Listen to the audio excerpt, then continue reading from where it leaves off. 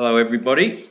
We've had a busy week, so Hannah's been in Melbourne and I've been doing schoolwork, but we've come together on this public holiday to record chapter 19, which I think is session 10.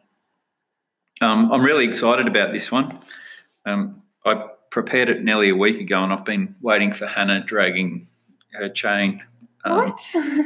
I haven't been home. Yeah, so she's come home, so now we're recording it. Let's start by praying. Dear Lord, thank you for the way that you're bringing things together for your purpose. And we marvel at your goodness and the amazing way that you're restoring things just as you intended. Thanks for the part you've given us to play, and thank you for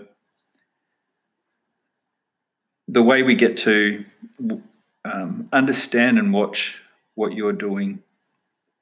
I pray that you would open our eyes and our hearts a bit more today to the exciting way that you're drawing together your creation for your purpose and your glory and your name. I ask all these things in Jesus' name. Amen. Amen.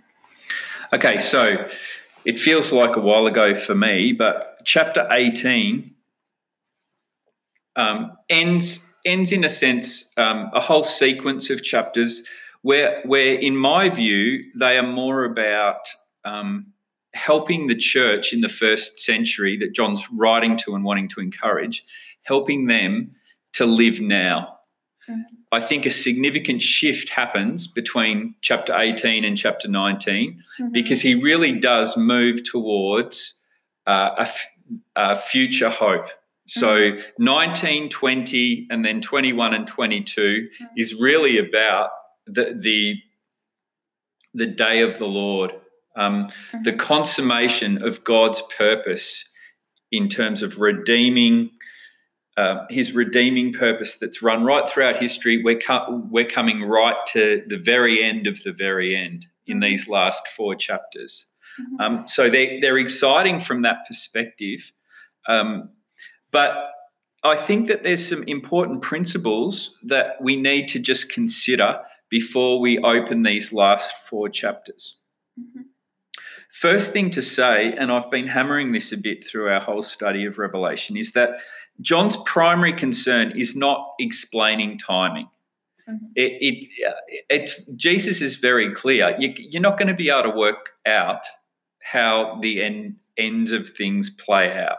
It's not about John presenting us a precise sequence of events that we'll recognise as we get to each moment in the sequence. That's not his priority. A really good example from these last chapters is the Battle of Armageddon. It's been introduced in chapter 16. We return to it again in the second half of chapter 19. It's also forms a significant part of chapter 20. So you can see what John's doing is he's returning to a significant event and saying different things about it, giving it a different lens, a different perspective in 3 different ways through 4 chapters. So don't read these. I don't think it's very helpful to read these final chapters as some sort of step-by-step chronology. That said, in chapter 20, there is a sequence that we're not going to get to it today, but in our next session, there is a sequence in chapter 20 that is quite important, but we'll get to that all in good time. So what is John doing? Well, I think that what he's doing is he's revealing a set of relationships that help explain God's purpose in redeeming and restoring his creation and establishing his kingdom.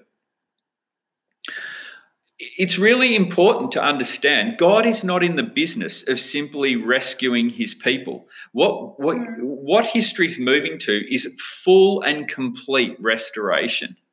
And John, the scale of it is total. It's all consuming. All of creation will be caught up. in this redemptive purpose of God.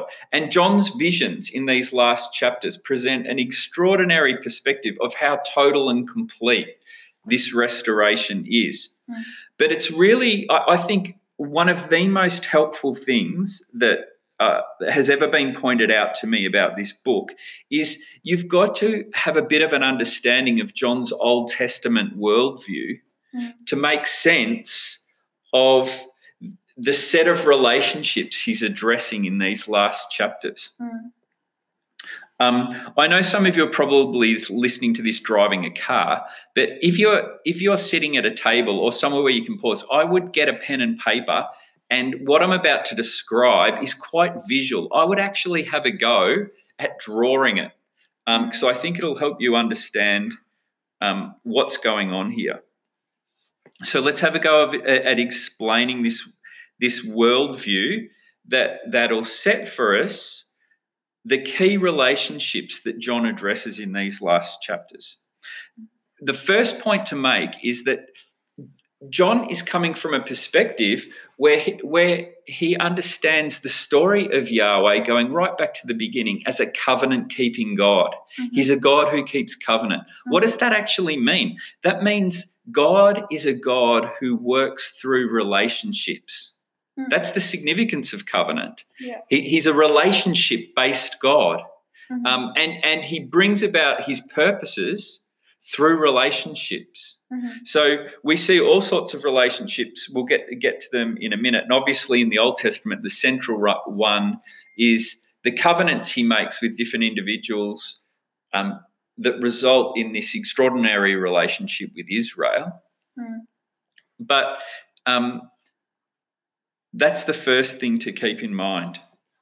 God works through history in terms of establishing relationships and consistently working through relationships. So this is how I understand what's going on. I would draw on a page a big X, a massive letter X. And when you make a letter X on a page, at the top of the page, you'll have an inverted triangle in the middle. That'll come down to a point at the middle of an X, and then you'll have a triangle at the bottom. And what we're seeing here is the triangle at the top starts broad and contracts to a point. And then it moves in the bottom half from that point, and it starts to expand again in terms of breadth and broad by the end. Now, in terms of John's understanding of history, we can slot all the significant relationships or stages of God's relating to human beings into this diagram. So if we start at the top, right in the broadest level, we could start with creation as the broadest category. And the story of the scriptures is within creation, human beings rebel. God's way of dealing with it is he sets apart Abraham, and it's through Abraham he's going to deal with human beings. I've skipped a whole lot of bits, but that's the key covenantal relationship. And that really is the founding of Israel. It's through Israel that God is going to work. So what you have is creation narrowing to Israel, about halfway down the triangle. And that's not to say God rejects everything that's not Israel. That's not at all what's happening in history. God's working through initially one individual for the benefit of many, through Abraham for the benefit of the people he interacts with, and he'll be a walking blessing. But the people of Israel become a nation through whom God relates to all the other nations. So it's not as though the other nations are excluded. They're included as they relate to Israel. Does that make sense? So stage one, creation. Stage two is Israel, but you should put in brackets next to it, and the nations, because it's through Israel that he's relating to the nations. Now, Israel's story is one of unfaithfulness. God faithfully keeps his promises to Israel and sustains them by his word, brings his prophets, But Israel's consistently unfaithful and under judgment again and again and again. And what we have by the time of the exile is the prophets are starting to talk about within Israel, there's a remnant. That is a small group within Israel who are taking relationship with Yahweh seriously and walking by faith. That is, being part of Israel's not enough. It's about, are you responding obediently? Are you trusting the Lord? Are you seeking to live out your part of the covenant relationship? And within Israel, there's this remnant who are taking Yahweh seriously in their relationship with Yahweh. So coming back from Babylon, you have this remnant people, but they're not the only remnant. Remnants are an idea of wherever you have faith in Israel, you have a remnant operating. Yeah. And generally, most of Israel will not be operating by faith. A great place to look at this is somewhere like Hebrews chapter 11, which talks about how faith is not a New Testament idea. The writer to the Hebrews goes right back into the Old Testament and points out all the people that related to God by faith, all the way from Abraham, all down through the centuries. So we've now got creation, narrowing to Israel, narrowing to a remnant with Israel. By the time we get to the New Testament period, the narrowings narrowed to one individual, and that's the coming of the Messiah. And so Jesus comes to embody faithful Israel, a faithful human covenant partner with God. And the one of the whole points of Jesus coming is that he is the only human being that's ever been righteous, that's ever walked faithfully in covenant, responding the way God intended for human beings to respond and share his life in covenant. And he does it he does it as an example to us, but much more importantly, on our behalf. He becomes our faithful covenant response, and that's what trusting him is all about. So the fulcrum of this X, the point at which things narrow to an absolute focus is the coming of Jesus. And that's essentially the fulfillment of the Old Testament story. Then you have the gradual expanding in the second half, which is the New Testament story. So Jesus is like the first fruits of the restoration of humanity and the kingdom of God and covenant and all of those great themes of the Old Testament. And out of his person and work forms a church. And so as we begin to expand, you have Jesus, and through his apostles, the next level is it expands to the church. That is this group of people that will represent Christ on earth, bear witness to his name, will be the gathered people of God, representing him and bearing witness to him on the earth, sharing his life by faith.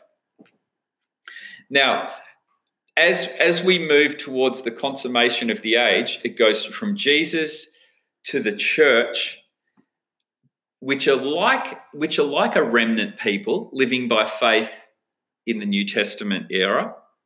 But there is a lot of teaching in the New Testament about God hasn't abandoned Israel, and there is a God is going to bring about the fulfillment of his purpose in the ingathering of Israel and in the judgment of the nations. And so as we saw Israel and the nations in the New Testament story, in the Old Testament story, they reemerge in the New Testament story. So Jesus does lots of teaching about the role of Israel and the nations in the consummation of the age and the day of the Lord. So things like, what's some examples? The teaching about the sheep and the goats. Do you know that story where he says he's talking about the judgment of the nations, and nations will be judged on how they've handled Israel. So there's still a place where God's bringing about his eternal purpose through Israel in relation to the nations. God handles nations through Israel. Even today he does, which is quite amazing. Now, the New Testament writers recognise this. This isn't strange theology. It's all over the place in the New Testament. So right at the heart of Romans, which is Paul's explanation of the good news of Jesus Christ and what it means to be justified by faith, etc. You have chapters 9, 10 and 11, which are about how God's fulfilling his purpose in history through Israel. And he makes the amazing observation that the mystery of Israel is that even in their rejection of the gospel, God's still working his eternal purpose in terms of bringing people, Gentiles, into the people of God as a result of Israel's hard-hearted rejection of the gospel. I won't get into that, but you've got Jesus expanding to a people of faith, like a holy remnant on the earth. And we've seen John use remnant language to talk about the church in Revelation. We still have Israel and the judgment of the nations being central to how God's going to wind up the end of the age. And then finally, paralleling the very top of our diagram, you have a new heaven and a new earth, which is like a completely restored creation. So just like the Old Testament story contracts from creation through Israel and nations through a remnant to Jesus, it expands in almost exactly the same way through the church, this holy remnant on the earth. The ingathering of Israel and the judgment of the nations, and finally a new heaven and new earth bring about a completion to this entire picture. Make sense? Yeah. Now, how's this? That's John's vision of God, how God has dealt with human beings through history, and it comes out of his Old Testament Jewish heritage. But it looks forward to a future when all of those things will be fulfilled and resolved.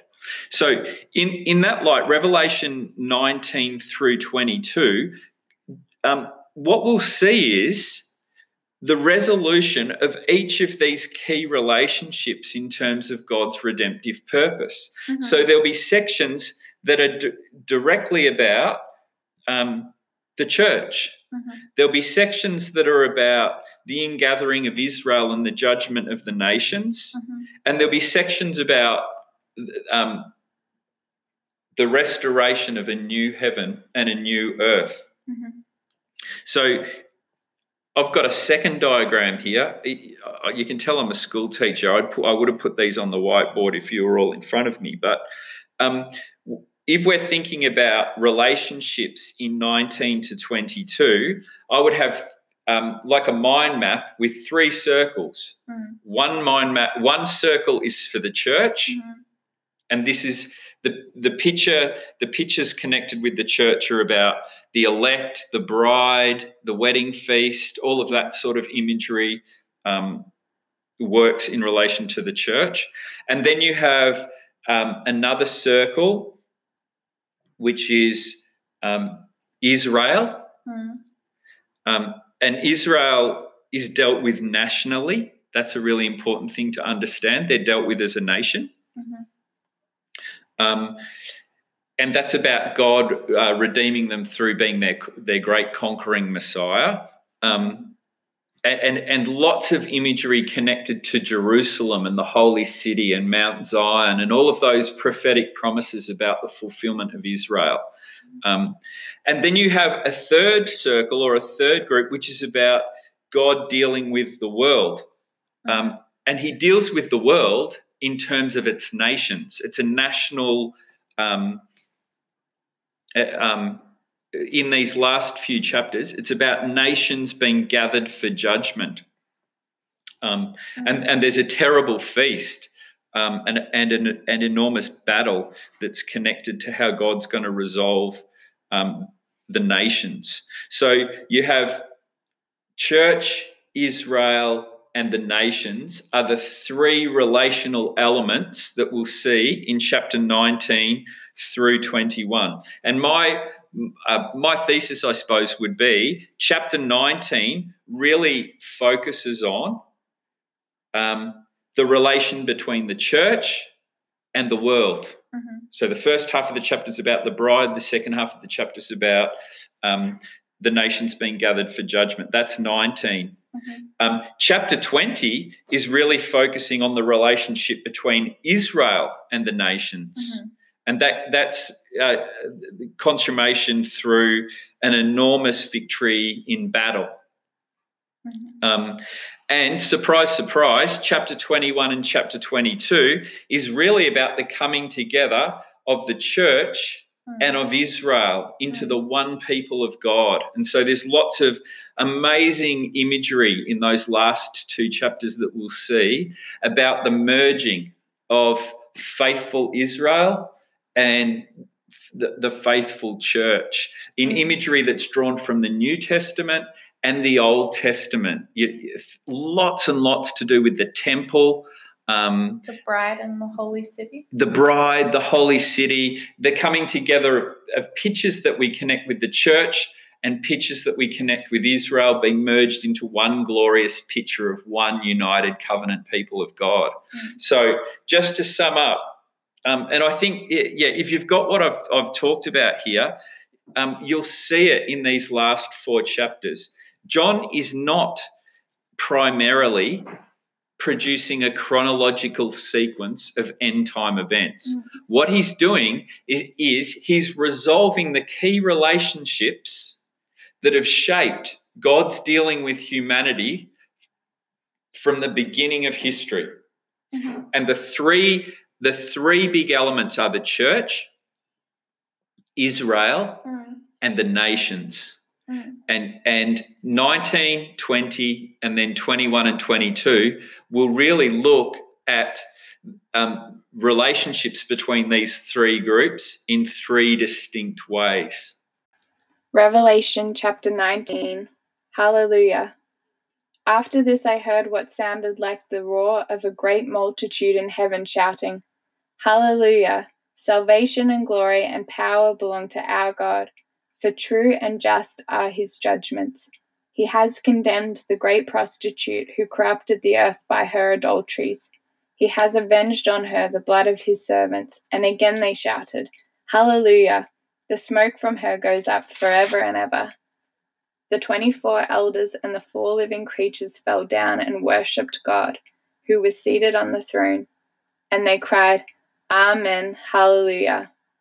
Then a voice came from the throne saying, Praise our God, all you his servants, you who fear him, both small and great.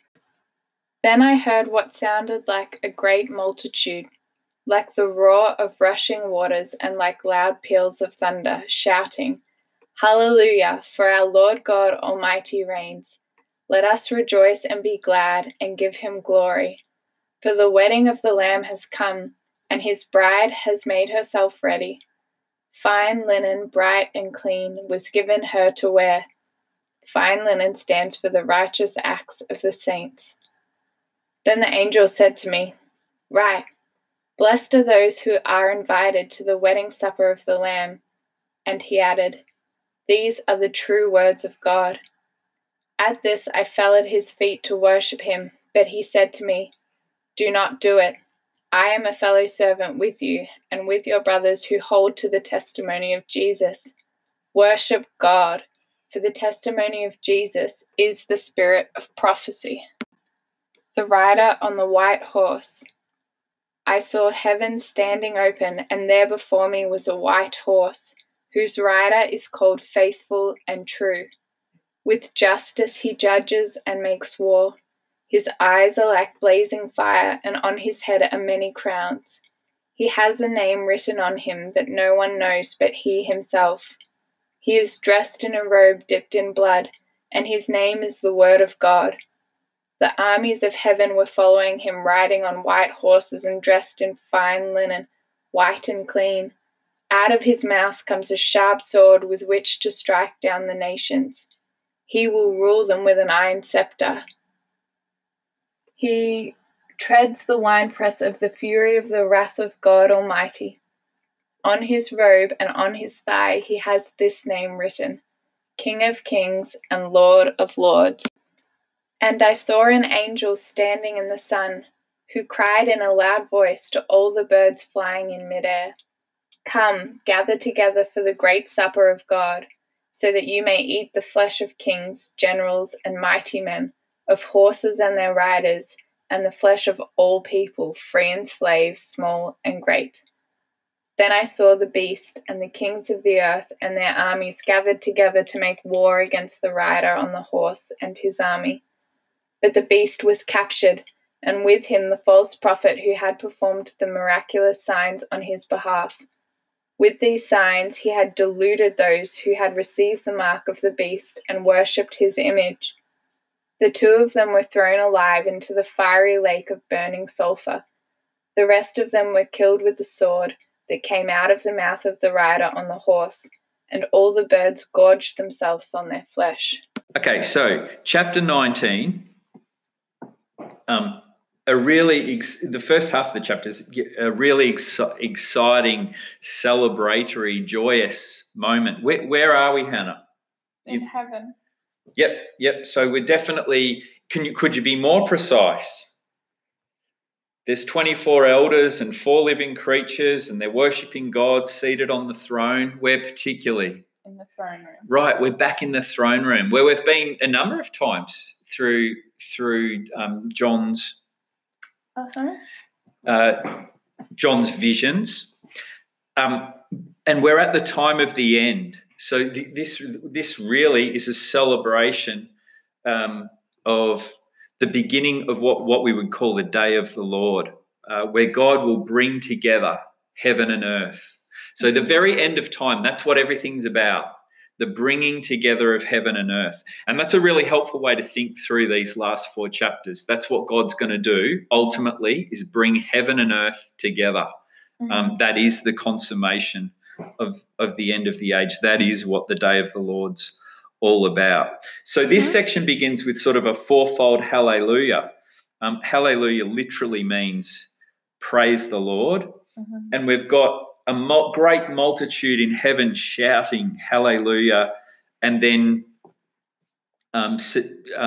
celebrating a number of important themes. What sort of things come out of these songs that the redeemed are proclaiming in heaven?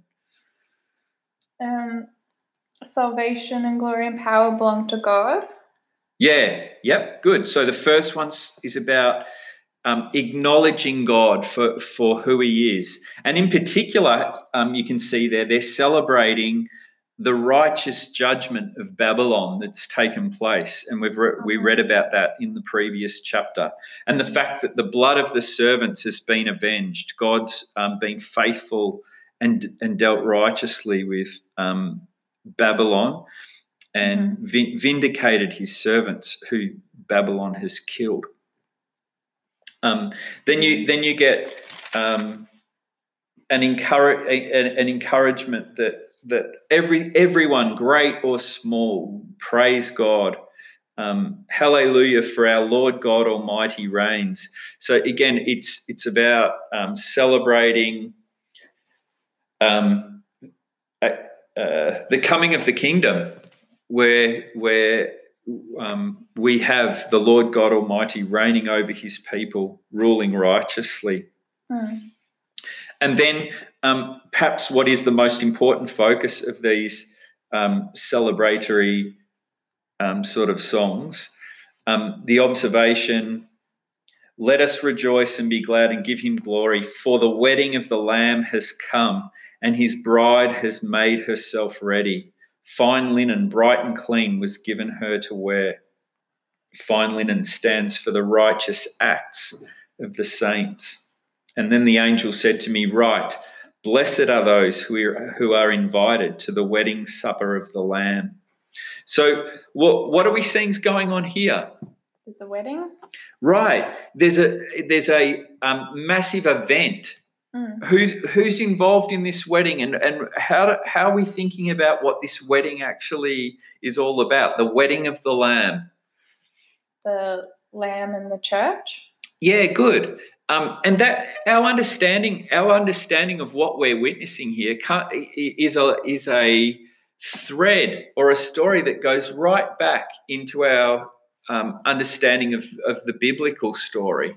So this idea of God's people being a bride goes right back to the prophets. You know, the last chapters in Isaiah talk a lot about Israel as a bride. That in that case, it's an unfaithful bride that God's going to win back and woo back, and they're going to live together, and God will be like a bridegroom. But in the New Testament, Jesus makes much of this imagery around God being like a bridegroom for his faithful people who are like a bride. Can you think of any stories where you see imagery connected to brides and bridegrooms? All that's going to mind is the wedding at Cana, but yeah, well, we'll talk about that one. I think that's the most important one to talk about. There's lots of other places too. You know, there's parables of wedding banquets where he's warning Israel to be ready. You know, and the tragedy of a bride who's not ready when the bridegroom turns up. There's John the Baptist uses imagery of the bride and a bridegroom, saying when the bridegroom turns up, he has to get out of the way. At the beginning of John, it's a way of him understanding his relationship with Jesus in John chapter 3. There's that story, it might not be wedding related, but that story about the banquet and the people who were invited didn't want to come, so they just went and invited. Yeah, there's another one. Yeah, they go to the highways and byways and just invite any old riffraff to come. Yeah, well, I don't think they say highways and byways, but yeah. That's the idea. Let's talk about John 2, because that'll help make the point that we need to see here. So in John 2, right at the beginning of John's gospel, it's actually the first significant event that Jesus is connected to in his ministry in John's gospel, and that's saying something. Jesus goes to a wedding at Cana. And performs his very first miracle. Now, my question is, why do you think that John has arranged his material in his gospel with this wedding right as the very first event? It's like when you write an essay and your introduction sort of gives a taste for what the conclusion's going to be. Yeah, it's a sign. It's a sign that points to the meaning of Jesus through the whole of the gospel. If you want to understand what's this gospel about, who's this Jesus about, if you understand the sign, you'll pick up all sorts of things about the significance. What does the wedding at Cana point to? One of the things that's interesting about it is this is one of the only miracles in John where there's no discourse. Jesus doesn't explain it. The point is, I think, that the entire gospel explains this story. Metaphorically, why is a wedding so strongly connected to Jesus' ministry and mission? Why is that an appropriate sign for everything he wants to accomplish? How does a wedding explain the gospel?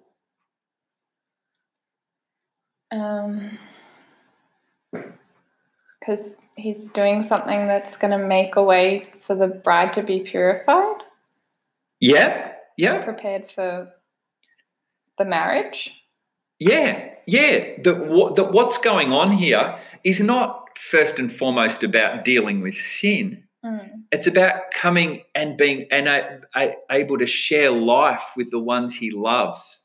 Like a bride and a groom are joined and share life, intimacy and love. That's the picture of what God is doing, sending Jesus to the earth. It's about life and grace and abundant blessing,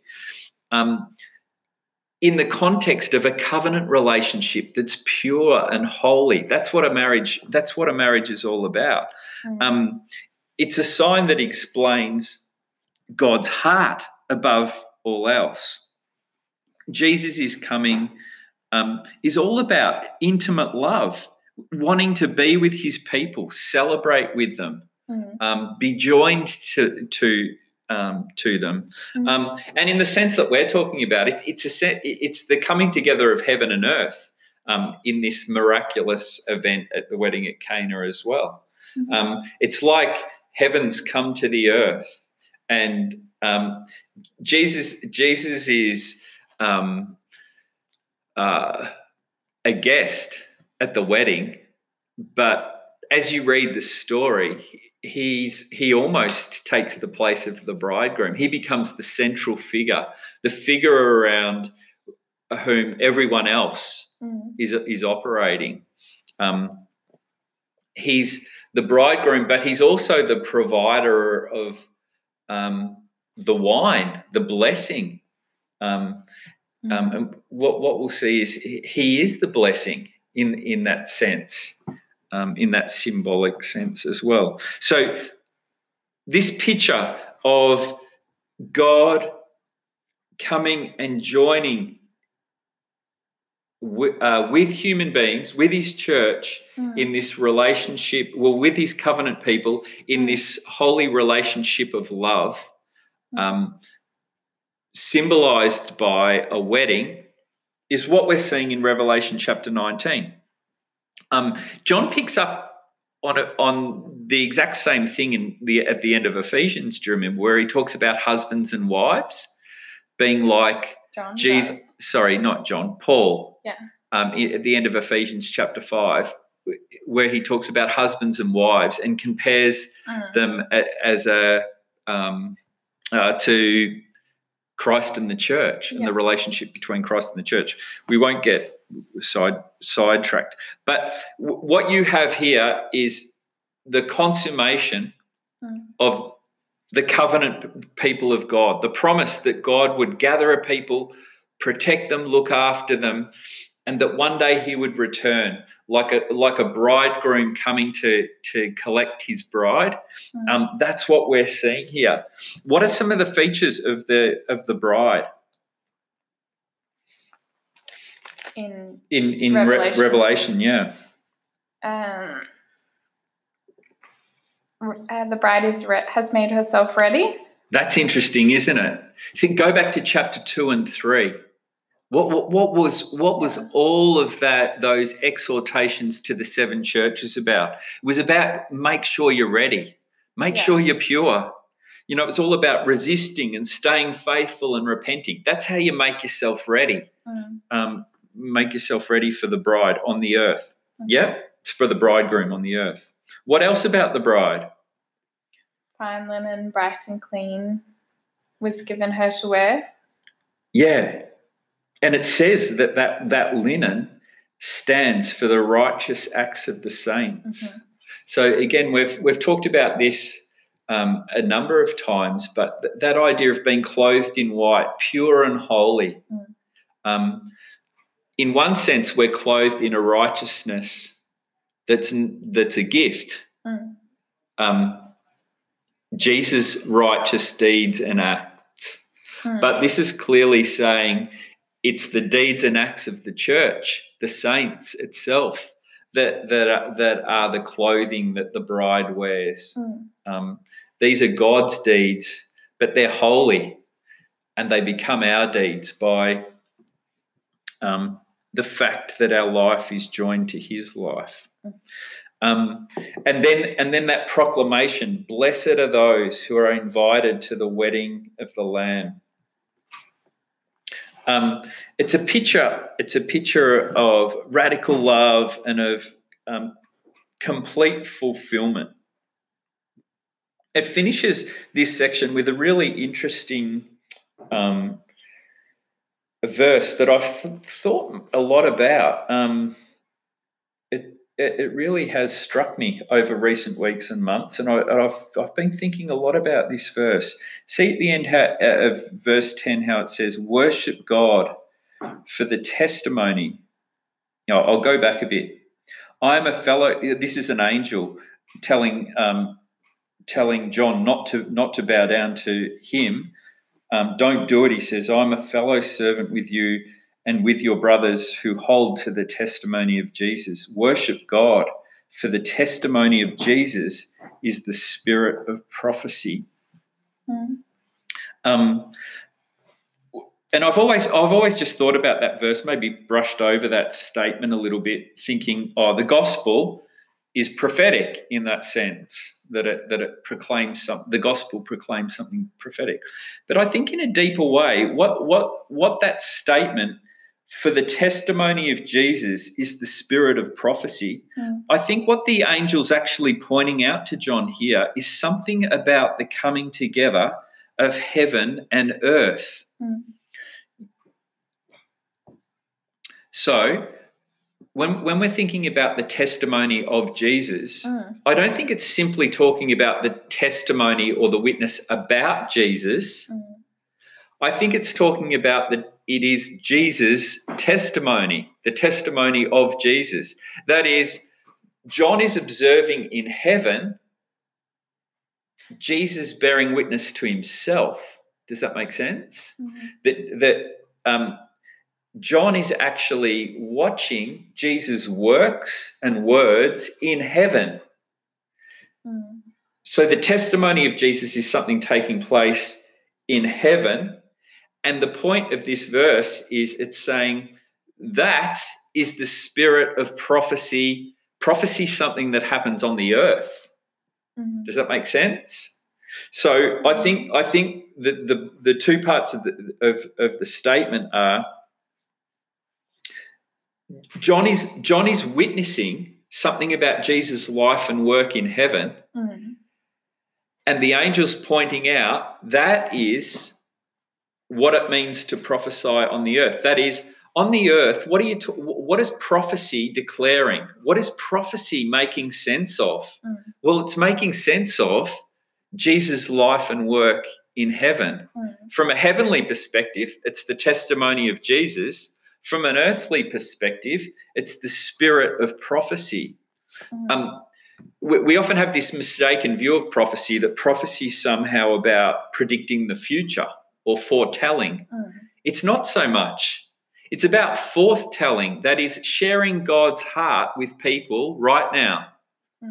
Bearing witness. Yeah, bearing witness to God's heart, God that's expressed in his words and his deeds and his actions, in a way that can encourage, exhort, challenge the faithful on the earth. So I think that what you have here is something quite profound, where the angel's pointing out to John is, watch what's going on here. You're watching Jesus act and work and speak in power, ruling and reigning as the great bridegroom in this case. In a minute, you're going to watch him as the great conqueror on his white horse. But these things, when they're declared on the earth, that is the spirit of prophecy, because it reveals God's heart. Observations about what Jesus is up to in heaven is really about an open heaven that's revealing God's heart to people on the earth. So before we move on, let's just understand something about how radical this picture is. It's a beautiful picture.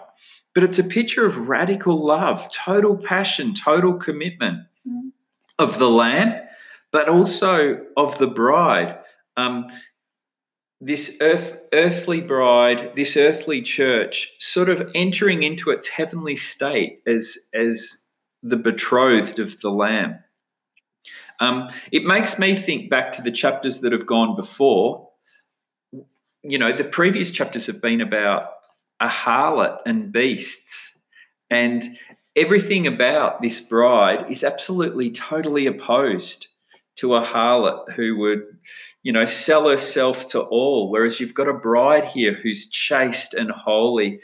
The contrast in the way the harlot's dressed and what the harlot's doing, drinking filth from a cup, whereas this bride is coming in purity and holiness for Christ alone. It's an amazing picture.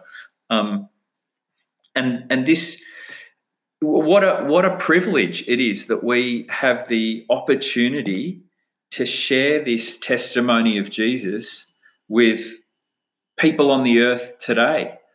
This is the gospel story that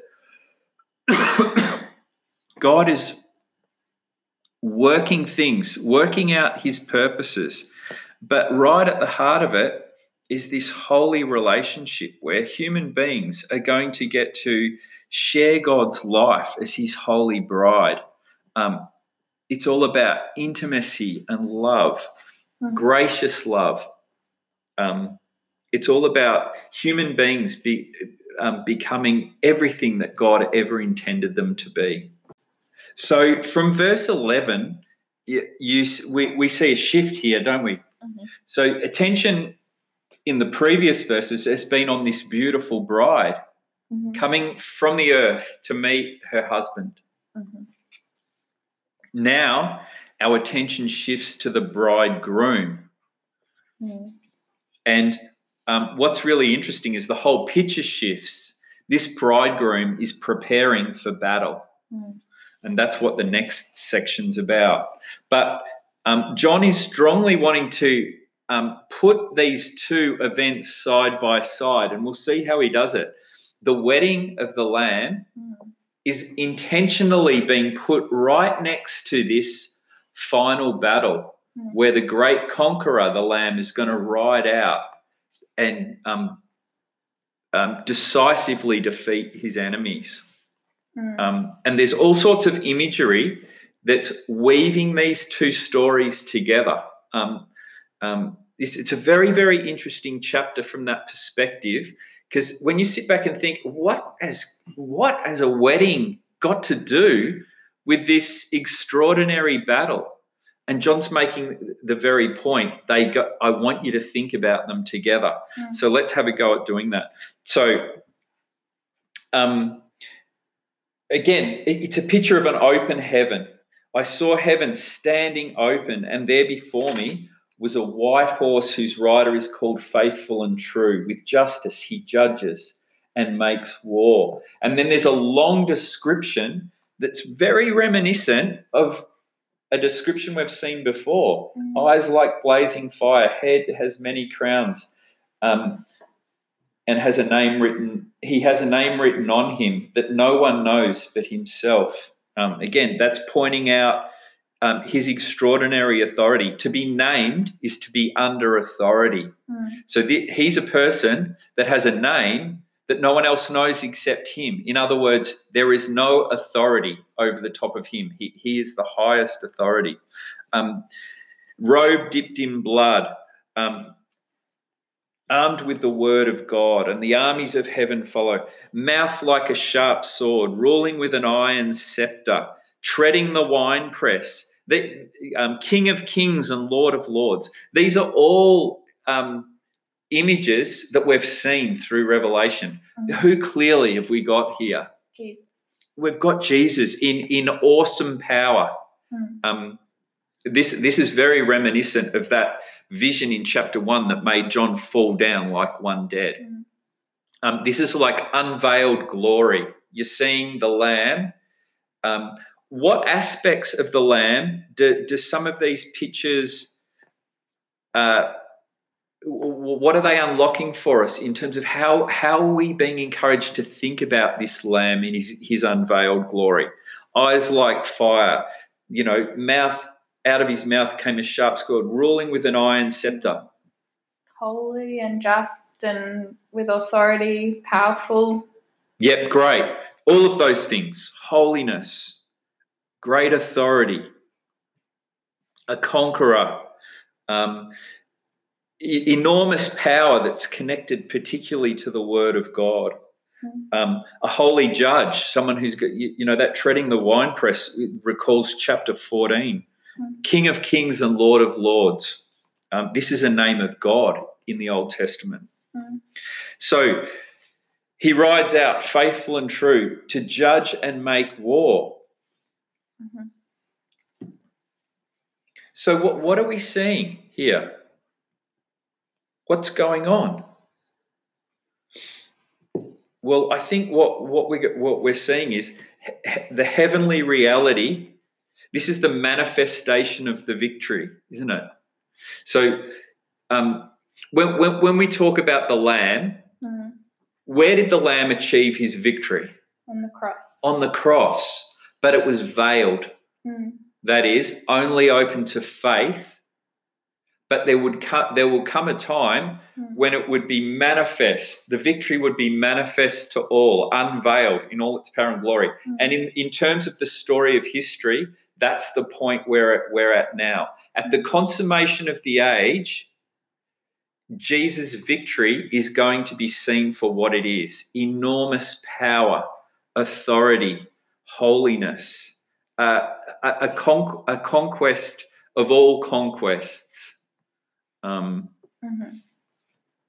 The judgment of the world, and what we're seeing in this section is the unveiling. So, in the Old Testament, this day, the day of the unveiling, where the Messiah will be seen for who he truly is called the Day of the Lord. And we're seeing two aspects to the Day of the Lord. The first aspect has come through the key event in the first half of the chapter, which was the wedding. The second aspect is an enormous battle that will resolve and finally judge his enemies. So can you see, this is a saving and judging picture, just like we've been talking about right through the book. You have a wedding and a battle that reflect two sides of a coin, in a sense. The Day of the Lord has a saving aspect. For the holy remnant of God's covenant people, it'll be a wedding feast. For his enemies, the Day of the Lord, they'll see his glory too, but they'll see it from the side of his wrath. And it will be the final judgment, the manifestation of his power and holiness, and this final battle will be an awesome judgment of God's enemies. Both are expressions of his holiness, but his holiness has been responded to differently. Yeah. Isn't that so true? So in one picture, he's a bridegroom waiting for his beloved bride, just overwhelmed with this love. And in the other, he's a conqueror riding out on a white horse, leading an army to defeat all his enemies. One of the sentences or one of the images that strongly links the two pictures together, we'll see in verse 17 and 18. Do you want to just read 17 and 18 from the chapter? And I saw an angel standing in the sun who cried in a loud voice to all the birds flying in mid-air, "Come, gather together for the great supper of God, so that you may eat the flesh of kings, generals, and mighty men, of horses and their riders, and the flesh of all people, free and slaves, small and great." Okay, so can you see what John is seeing here is another sort of supper that people are being invited to. The first one, blessed are those who are invited to the wedding supper of the Lamb. come, gather together for the great supper of God. What sort of supper is this one? Vultures eating the flesh of people. Yeah, this is a supper of terrible judgment where the enemies of God will be eaten by, it says birds here, all the birds flying, but actually the word in Greek is predatory birds like vultures that feast on the dead. Mm-hmm. So this is a terrible feast. But in terms of the imagery, you can see we're really seeing a feast that reflects God's glory and his holiness from two sides, from the perspective of those who are his faithful covenant people, and another feast from the perspective of those who are going to endure a terrible defeat and devastation. Mm. Do you want to add any more about that? No. So, again, this battle we've seen in 1616, the location of this battle in 1616 was Armageddon. Mm-hmm. And that's really just linking it back to prophetic Old Testament pictures about a final battle at the end of the age. But what we see at the end of this chapter here is all the enemies of God gathered for war. And again, this idea of gathering coming through this chapter strongly as well. Mm. He's gathering his covenant people to save them and to bring them into his life, but he's gathering his enemies as well. He's gathering the nations to judge and condemn. The phrasing of both small and great is used both times as well. Yeah, good. There's another link. Yeah, I hadn't even noticed that. You're right. So praise God, you who fear him, both small and great, and on the other side, that you'll eat the flesh of all people, free and slave, small and great. Yeah, there's lots of, if you like your literary allusions, there's lots of parallels that John's using to try and show us that these two pictures go together. Mm. So in terms of the culmination of this battle, we don't see the dragon specifically here because the dragon comes into focus in chapter 20 very strongly, but the other two elements of this unholy trinity, the beast, the devourer of people, and the false prophet, the deceiver of people, both sort of reflecting the two tactics of the enemy, brute power and deception and seduction, that we've seen lots in the preceding chapters. These two meet their final end and are thrown into the lake of fire. That is eternal judgment.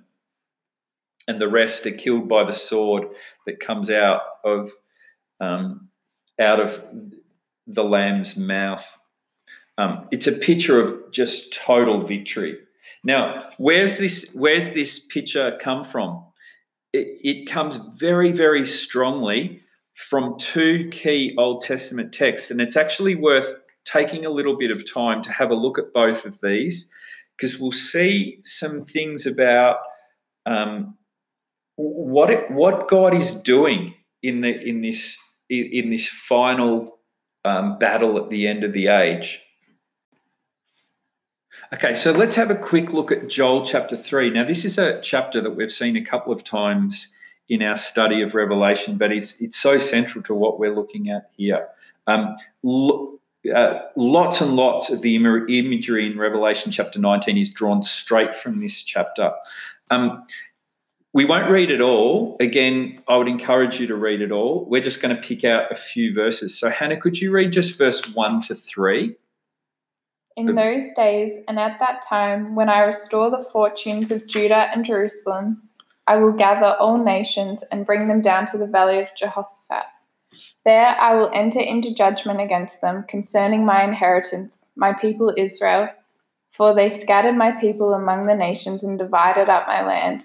They cast lots for my people and traded boys for prostitutes. They sold girls for wine that they might drink. Okay, so where do you remember right at the start of the session today we were talking about it's really helpful to think relationally about what's going on in these last chapters. Yeah. What's going on here? What relationships can you see? The relationship between the nations and Israel. Right. God's going to judge the nations. Why? For how they treated Israel, dividing up Yeah. the land and Yeah, he's going to enter into judgment against the nations because of how they've treated Israel. That's a really helpful. That's a really helpful thing to see. Note that who's gathering the nations? God is. Yeah, and this is a really interesting thing about this final battle that we see in chapter 19. These nations think that they're gathering to defeat God's covenant people, and we'll see in chapter 20 that are under threat. But it is God who's gathering for the purpose of judging them. They think that they're going to gather to destroy God's covenant people and the anointed, but they're actually being gathered for judgment. Okay. Let's skip down to maybe verse 11 to 13. Come quickly, all you nations from every side, and assemble there. Bring down your warriors, O Lord. Let the nations be roused. Let them advance into the valley of Jehoshaphat. For there I will sit to judge all the nations on every side. Swing the sickle, for the harvest is ripe. Come trample the grapes, for the winepress is full, and the vats overflow. So great is their wickedness. Okay, what does that remind you of? The last bit reminds me of chapter 14, that the blood from the wine press. Something, however many stadia, I can't remember. Yeah, and swing the sickle as well, was that the harvest being ripe. So it's that imagery that's come out of the Old Testament prophets. This is a picture of God's righteous wrath, which we've seen a number of times in those preceding chapters. These are nations being called to prepare for war, but what they're actually going to experience is God's righteous judgment. Skip down and read maybe 16 and 17. The Lord will roar from Zion and thunder from Jerusalem. The earth and the sky will tremble, but the Lord will be a refuge for his people, a stronghold for the people of Israel. Then you will know that I, the Lord your God, dwell in Zion, my holy hill. Jerusalem will be holy. Never again will foreigners invade her. Okay, and it continues with this amazing picture of a restored Israel. And the Lord dwelling in Zion. So these are the two verses that I want to spend most time just thinking about. What's going on here? So that's an explanation in verse 16 and 17 about why this final judgment of the nations is taking place. What's God doing? Protecting a people for himself. Right. And I think it's really significant. Then you will know that I, the Lord your God, dwell in Zion, my holy hill. One of the things that's significant throughout the story of God's relationship with his people, Israel, and the church as well, is that he's always been a refuge for his people. But how would you know? Protection? Yes. Can you see it? Well, it depends what you mean by that. You can see some elements of protection. Yeah, that's true. But if you were to say to people, or say to Israel, God is your refuge. Or you say to the church, God is your refuge. You know it by faith. Yeah. In this period between the cross and the final unveiling, it's something that you know by faith. Mm. What's going on here is that people, Israel, who haven't walked with God by faith, are going to know, or even if they have, they're going to know that the Lord your God dwells in Zion and that the Lord will be a refuge for his people. So part of what's going on here is the end of the age is about the vindication of God. God's been waiting to intervene in an unveiled way in history. And he's been waiting because he wants to give people an opportunity to draw near by faith, to respond to the gracious gift of Jesus' life. But that could be misconstrued, or it could look like that Jesus is not there for his people, or not a refuge, or not reliable, or not faithful. The delay can cause people to ask or wonder about many things. The whole point is that there will come a time where in an unveiled way, God will show his heart for his people. And in this case, in Joel 3, it'll be revealed in a devastating victory against the enemies of Israel and gathering the nations for judgment for how they've treated Israel. And through it, God's people will know that he's their Lord and their God, and that he dwells with them, and that he is a refuge. So what's going on here? Well, it's about a vindication of God's righteousness. He isn't just and faithful. He will be seen to be just and faithful. That's what's going on at the end of the age. We'll see for those that are his and a part of his people, they'll see a God who, and they'll be able to say, "Oh, you were always our refuge. Yeah. Even when I couldn't see it, you were always there." Yeah, so God protects and blesses his people now, but we can only attribute it to God by faith. Yeah. Whereas at the end of the age, it will be clear. Yeah. And by sight, you'll actually see. So again, this unveiling, this final unveiling, which is really quite significant, is not about repentance. You see that? The age of repentance is the age of the gospel. The call to repentance is a response by faith to what God has done in Jesus, and that is the gospel. When we get to the final end of the age, it's about vindication. God will be seen for who he always has truly been. Yeah. Jesus will be seen as the great conqueror that he was on the cross and has always been, but you'll see it with your eyes. And for those that love him and know him, that will be that will be vindication. You know, he's the God that's always been with me. But for the enemies of God, they will see it as well. And it's not an opportunity for repentance. It's that God will be vindicated, that he will be seen to be who he truly is.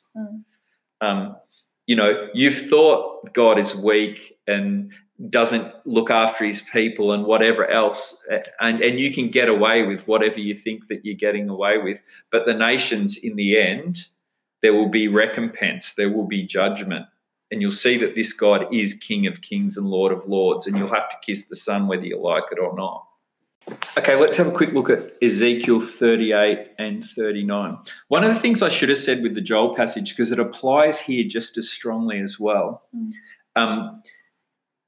we're not focusing on what precedes these chapters about the judgment of the nations.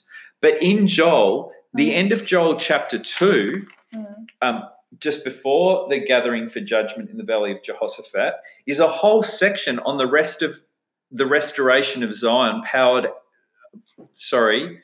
and the poured out Spirit. And in a sense, it's a picture of consummation, very similar to the wedding supper of the Lamb. And what Joel's doing is he's putting the consummation of salvation right next to the consummation connected to the judgment of the nations, because the Old Testament prophets understood that the day of the Lord was about both things. It was about the day of the poured out Spirit and in Israel, coming into the fulfillment of kingdom life. Right next to, there'll be vindication and judgment of the nations. Now, exactly the same thing happens here with Ezekiel. Here's a little bit of homework if you're listening. These chapters from 37 to the end of Ezekiel, 11 chapters or so, are really, really important and are probably the central text for these last 4 chapters of Revelation. And maybe as a bit of homework, I'd encourage you to go and read from chapter 37 all the way to the end of Ezekiel 48 to 48. It will really help make sense of navigating through chapters 19 to 22 of Revelation. We're just going to focus mostly on chapter 38 and 39 today. But understand, chapter 37 is an amazing chapter. This is a chapter all about the promise of the restoration of David's kingdom. And you have this picture of the valley of dry bones, which is like the resurrection of Israel. Israel coming back to life from the dead and being restored, and the promise that God will put his Spirit in his people and that they will live again. Let's just read 2 verses. It's so great. 37, 12 to 14. Therefore, prophesy and say to them, this is what the sovereign Lord says. O my people, I am going to open your graves and bring you up from them. I will bring you back to the land of Israel. Then you, my people, will know that I am the Lord when I open your graves and bring you up from them.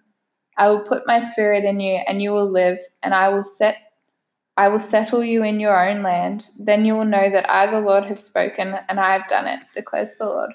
Do you see the repetition of that phrase again? Then you will know that God's saying at the end of the age, there's going to come a time where I will be vindicated. That you will all, I'm doing this because I want you all to know that what does he want them to know? That he's the Lord and that he's done this and that he hasn't forgotten his promises to Israel.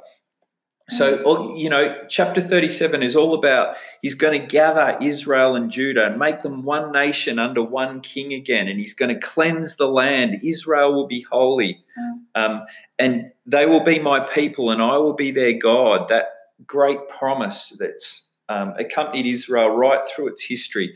This is the consummation of the covenant that the wedding supper of the Lamb is a picture of.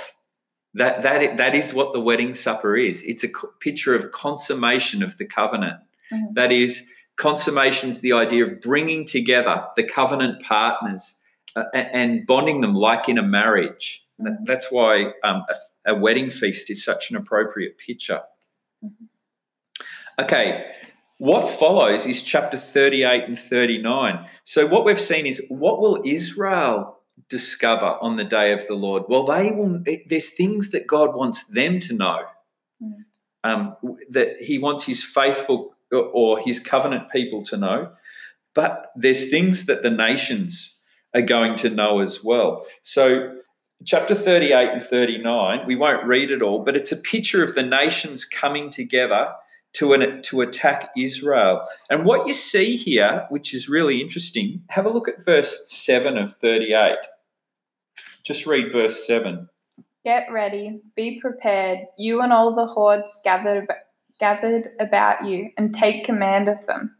Right, that's God's command to the nations. So this is really interesting. The nations are attacking Israel at the command of God. What does that tell you? That God is sovereign? Yeah, God is sovereign and in control. Have a look at verse 11. You will say, I will invade a land of unwalled villages, I will attack a peaceful and unsuspecting people, all of them living without walls and without gates and bars. So what's going on there in relation to what we've just talked about, God gathering and commanding these nations? The nations are sort of boasting of their powerful position. Yeah, they're believing that they're in charge of their destiny. I will invade and I will do this and I will do that, thinking that they're in total control, not recognizing that it's God who's actually gathered them. Yeah, it reminds me of when it's talking about the beast who boasts and blasphemes. Like, that's almost blasphemous because God has said that he's protecting his people. Yeah, it is. That's true.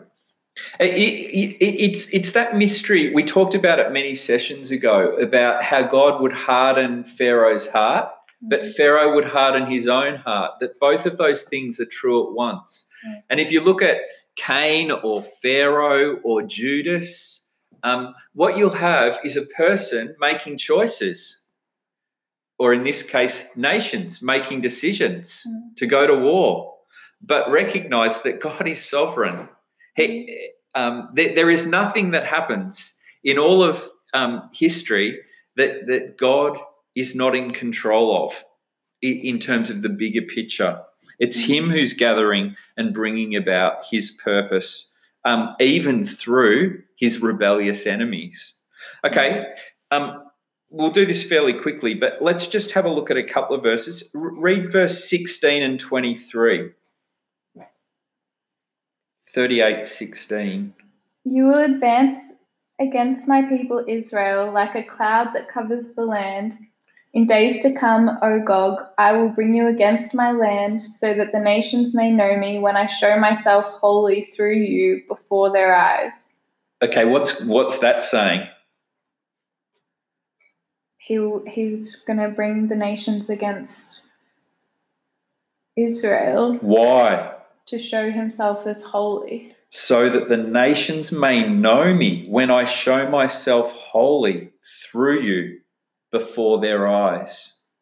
Yep, so this is all about the God vindicating himself, that he's going to be seen to be holy by those he rescues, Israel, and by those he destroys, the rebellious nations who seek to go to war. They will know him not as the bridegroom, but as the great conqueror on the white horse. And the battle itself will be the judgment. 38:23 says something similar. And so I will show my greatness and my holiness, and I will make myself known in the sight of many nations. Then they will know that I am the Lord. So they're going to know that he's the Lord, not for repentance, not in mercy or grace, but in wrath. How will they know? How will they know that he's the Lord? He's going to smash them. That's the picture. So the story continues.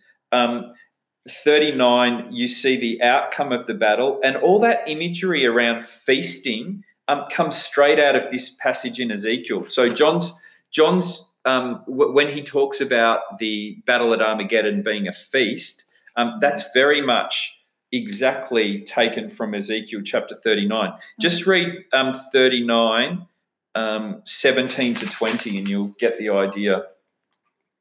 Son of man, this is what the sovereign Lord says. Call out to every kind of bird and all the wild animals. Assemble and come together from all around to the sacrifice I am preparing for you, the great sacrifice on the mountains of Israel. There you will eat flesh and drink blood. You will eat the flesh of mighty men and drink the blood of the princes of the earth as if they were rams and lambs, goats and bulls. All of them fattened animals from Bashan. At the sacrifice I am preparing for you, you will eat fat till you are glutted and drink blood till you are drunk. At my table you will eat your fill of horses and riders, mighty men and soldiers of every kind, declares the sovereign Lord. so it's a feast for the wild animals. Devastating picture. It's a terrible picture of the overwhelming and total defeat of God's enemies. Okay. We could look at all sorts of verses through this next chapter, 39 as well, and the language continues. It's all about making known His holy name. So 39:7, I will make known my holy name among my people Israel. I will no longer let my holy name be profaned, and the nations will know that I, the Lord, am the Holy One in Israel. It is coming. It will surely take place, declares the sovereign Lord. So again, that two-sided, I will make myself known to enemies, but also to Israel. They will know that He's their God, but the nations will know He's the God of Israel as well. Look, toward the end of the chapter, just read verse 21, Hannah. I will display my glory among the nations, and all the nations will see the punishment I inflict and the hand I lay upon them. Okay, 39:27 will be the last one. When I have brought them back from the nations and have gathered them from the countries of their enemies, I will show myself holy through them in the sight of many nations. Then they will know that... Oh, sorry. Yeah, that'll do. So what's that mean? I will show myself holy through them in the sight of many nations. Well, it's talking about Israel now. Yeah, right? It is. Yeah, it keeps moving between what the nations are going to see and what Israel are going to see. I will show myself holy through them. How's God showing Himself to be holy through Israel? Keeping His covenant. Yeah, as the God who keeps covenant. So let's just say a couple of things to sum up. I hope if you're listening to this, you're getting the picture. Not just of where the imagery in chapter 19's come from, but what the prophet Joel and the prophet Ezekiel are revealing to us about this great and terrible day of the Lord. That it has these two sides to it. And that it's really important to understand that God's victory and God's vindication is not just about rescuing His people. It's not just about like Superman and flying in and plucking His people out of danger. What we're dealing with in these last chapters of Revelation is a picture of total and full restoration. And that will involve sorting out His church, like caring for His church and bringing His holy bride to the wedding feast. It will involve vindicating His name, showing His name to Israel, and showing Israel that He's always been their covenant faithful God, but also showing His name, revealing Himself to the nations. What else are we seeing here? We're seeing it's God who gathers. That the end of history is not in anyone else's hands. God's bringing about His purposes for mercy and for judgment.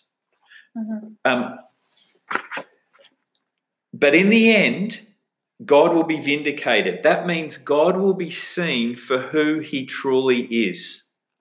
That is holy, uncompromising, totally loving, but totally sovereign as well. And these nations will think that they're gathering to defeat Israel, but God's going to work His purpose to actually gather the nations for battle in order to defeat them. And this will this will be how He will reveal Himself to Israel as their protector and refuge, but it's also how He's going to reveal His holiness to the nations. The nations and Israel will both know and see And that's how come we know we're right at the end of the age. It's not by faith anymore. It's not a call to repentance. What's happening here is being unveiled to sight. That is, whether you like it or not, you're going to understand who God is and who the Lamb is and the total and complete victory that has been won and that has been veiled for so many years while God awaits and brings things together for his purpose, but will one day be finally unveiled in a total and undeniable way. And we've seen this before, haven't we? Just to finish, the cross is the victory. That is where the victory has been won decisively. But the cross is a victory that is veiled under the form of the opposite. It looks like defeat. It looks like humiliation and shame. It looks like separation. It looks like, my God, why have you forsaken me? But it's actually the judgment of the world and the total victory over sin and death and all the enemies of God. For a period, that victory is open to faith. You can come to know the truth, and that will lead to repentance. That is bending your knee, submitting to the King. It will also result in hardening. We've seen that with the gospel, haven't we? The proclamation of the gospel will go out and have two effects on the hearers. For some, it will be a soft word that will draw them to life and draw them to a response of repentance. For others who choose to reject it, it'll actually be a word that hardens them in their rebellion against God.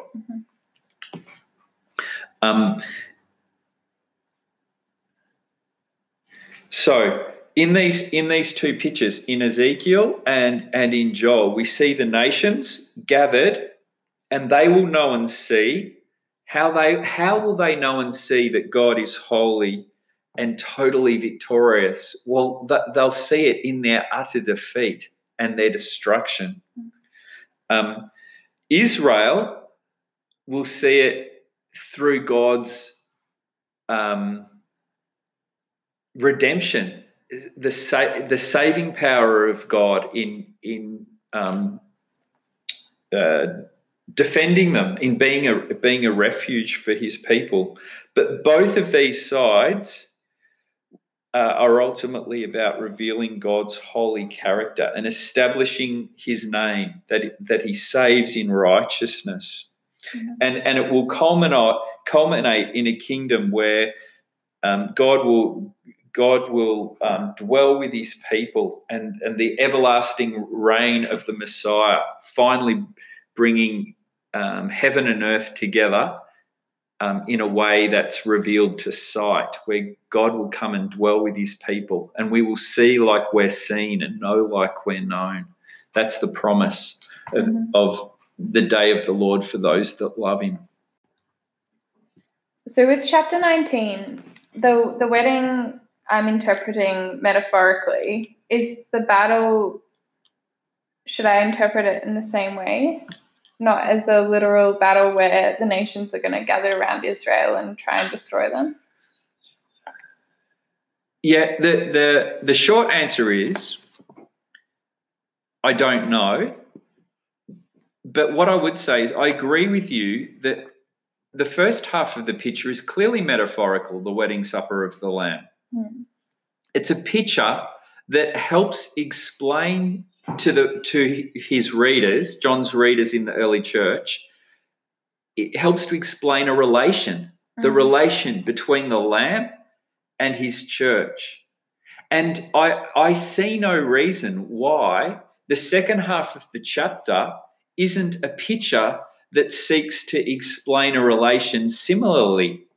That is, understanding how God is going to, when Jesus returns, how is that going to be experienced by Israel and the nations? Well, this picture of a battle explains how Israel is going to experience a knowledge of God in Jesus' return, and how the nations are going to experience a knowledge of God in Jesus' return. Whether there is a literal military, political gathering of forces against the state of Israel, I don't think that you could make I don't think you could be 100% certain from reading Revelation. What you can be certain about, though, is how is Israel going to understand the unveiling of Jesus in his return? How are the nations going to understand the unveiling of Jesus in his return? And they're both going to know about his holiness, but in different ways. So one of the things we like to do at the end of these sessions is just have a think about how are we encouraged today by what we're seeing in Revelation chapter 19? What difference does it make to how we live in the world now? What do you think? Well, I think for me the encouragement is we need to be giving people an opportunity to repent now. Like this is pressing. We can't leave it till God reveals himself in all his holiness, because the time for repentance is before that. And once he reveals himself by sight, it's going to be too late. Yeah. So it really brings an urgency to the church and to us that we've got a testimony of Jesus to share with the world, and this radical love that God wants people in the world to know about. There's a real urgency to proclaim the truth and give people an opportunity to be gathered. The other thing that I think is encouraging is this. This is an amazing picture of our future hope. It's when you're on a journey, it's so helpful knowing where you're headed and what's going to happen when you get there. And there's something profound about this hope that reassures our hearts that God is dealing with things properly, and that the waiting and the delay at the moment is because he's gracious. He's giving people time and opportunity to repent. But when he comes and he's unveiled to sight, it's going to be the most amazing consummation, because every relation, every part of his creation and universe is going to be restored properly, just the way he's intended. And it's an amazing picture of this Lamb who's right at the center of things, who's a bridegroom, but also a conqueror. And those two qualities in Jesus, incredible intimacy and a desire for incredible intimacy, but phenomenal power as well, and authority. These are two things that reassure our hearts. And by the Spirit, if you were to say to the Holy Spirit, what is it that you're bringing to us of Jesus' life? The two things I think that the Spirit would say is, I'm sharing with you intimacy, that is closeness, relationship that's real and personal, and a love that's profound every day, coming out of the throne room, from heaven to earth. But it's also a life that's yours that is tremendously powerful, incredibly powerful, in word and in deed. And God, that's what God wants for his people right now, to know him in intimacy, but also to know him in power. And we need to pursue God about this and be open to it. And to both of those aspects, we need to, it's a challenge to think and reflect about it, but more than that, to more and more live in the reality of that's the testimony of Jesus that's ours.